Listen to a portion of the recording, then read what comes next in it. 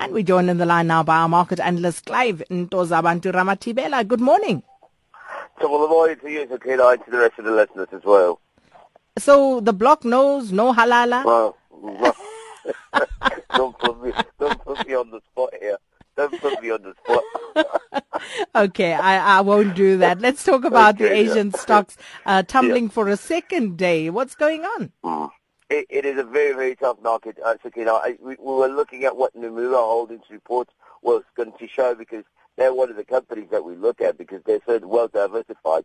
So they reported disappointing earnings, unfortunately, with the oil slump continuing to see other energy sectors also as well being hit hard. We saw this even in the U.S.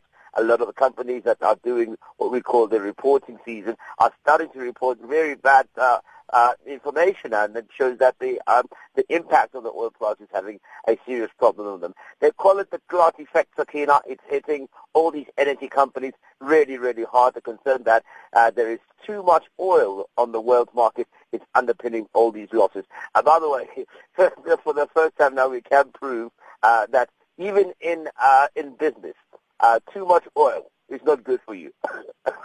Mm-hmm. So it's time to take an impact. I mean, we look at the U.S. crude, which retreated already 44% this year, waiting by the oil-rich companies and the emerging market companies as well that have been hit very hard. So we also started looking at other things like, for example, BP. Remember we spoke about it yesterday.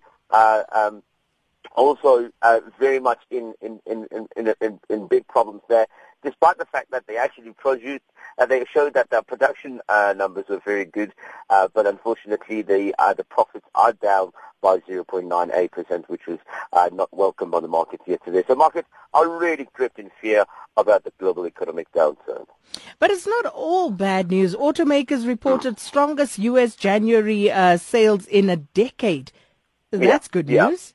Yeah, it is good news, and it's showing that even high deep snow couldn't cool down American demand for new trucks and sport utility vehicles. So I think that this is two things. We know that a lot of people are buying these. I don't know if you would like to buy them, Sakina, small electric cars, and they're doing really, really well in the automaker sales. General Motors, for example, Fiat, Chrysler, Automobiles, and Nissan as well reported surprise sales gains yesterday instead of the predicted declines, while drops for Ford Motor Car and Toyota as well and Honda were narrowed than projected. So despite these other three not having great sales numbers, but it shows that there was some profit gains in the sales as well. So the number of, if you look at the cars and their manufacturing, you look at, for example, General Motors, which is up 0.5%. Ford was down 2.8%, but it was up on the production side. And then we'll look at Fiat Chrysler as well, which was up 6.9%. Toyota down 4.7%, but the numbers are also higher. Nissan up 1.6%, and Hyundai Kia also up 0.8%. So it's all an uneven nature of generous results, some up, some down, but it reinforces investors' concerns that sales may be near a peak and automakers' shares may fall. But despite that, the good news is the production is still continuing, and we know that some of the U.S. companies, automakers, rely a lot on the South African market for production and manufacturing. And of course, our local market's still very much under pressure. But just looking at what's going on in Germany, unemployment rate unexpectedly fell to a record low in January. What we wouldn't give for that. I think you would love this one. So listen to this. The jobless rate slid by 6.2%, the lowest level since German reunification. This is after Berlin Wall and all that, from 6.3% the previous month. That this information confirms two things. The one is that the strategy that Angela Merkel has put into place in terms of a resilient domestic demand continues to show and underpin strong economic fundamentals for that particular country. The economy may be shortly in another for a boost for the European Central Bank considers adding more stimulus. But here's the thing.